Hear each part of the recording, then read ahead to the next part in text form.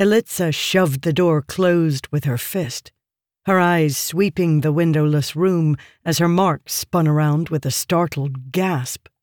The man was dressed as a laborer, his travel-stained clothes rumpled and worn.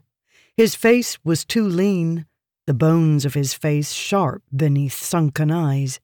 Another essence farmer unable to meet the terms of his contract.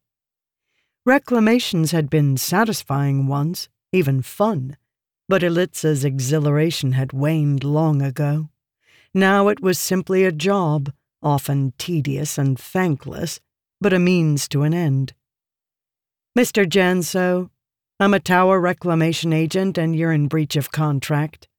Give me the relic and I'll be on my way." She looked him over for weapons. She didn't expect to find any, but it was a habit that had saved her more than once. Anyone could be dangerous, even a hungry, sweet-faced kid on the street. To survive here, you either grew wings or claws. Desperation shone in Janso's pale blue eyes, and he fumbled with a chain around his neck, pulling free a silvery medallion. Lightly tarnished, the relic was shaped into the round face of a barn owl. Elitza sighed, a hiss of air between her teeth, but he didn't attack. Instead, Janso hesitated, eyes darting from the door behind her to her face. She'd seen that doubtful look before. The assumption that with her small build and quiet reserve, she was more fawn than mountain cat.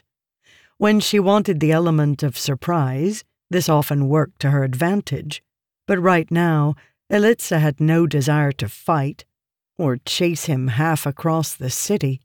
"Please don't underestimate me," she thought, tiredly. Janso hadn't been hard to find, though it had taken 2 days before she'd caught up with him.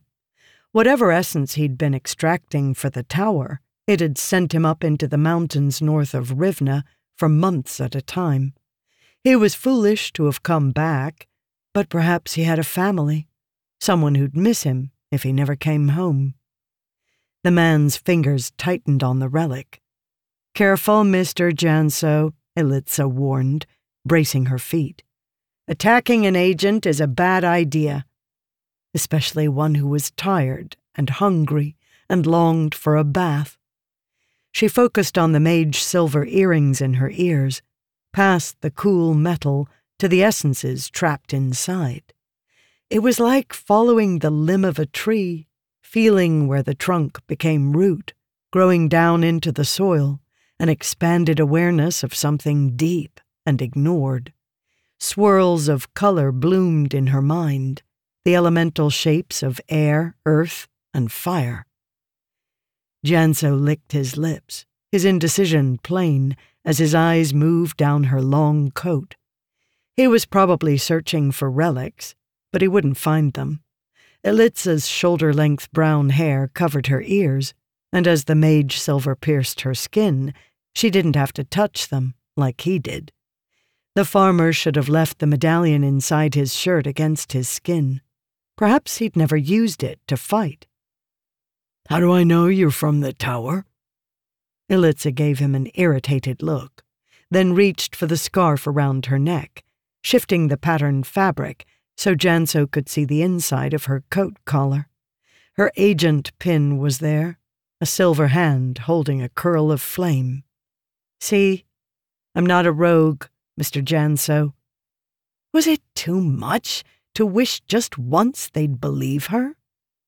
"Please, I haven't hurt anyone." His voice became soft, imploring. "I'm just trying to provide for my family. You can understand that, can't you?" What she understood is that he hadn't been clever enough to avoid getting caught. She couldn't help him, and it was unfair for him to think she could. They were all just trying to survive. "Spare me your sob story. You broke the rules, and I'm here to collect. It's as simple as that."